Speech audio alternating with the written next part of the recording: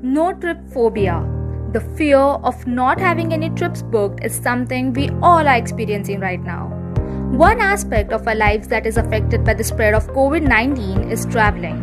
With the lockdown still in place and more restrictions being added every day, it's clear that we need to put our travel plans on hold and stay home. Yet, there's no denying that traveling will be different from now on, and we'll all have to adapt to a new way of seeing the world.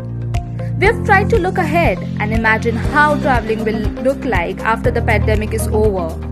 So we have asked travel bloggers and experts to share with us their traveling experience till date, their thoughts on how traveling will change due to coronavirus, and what advice they would give to future travelers.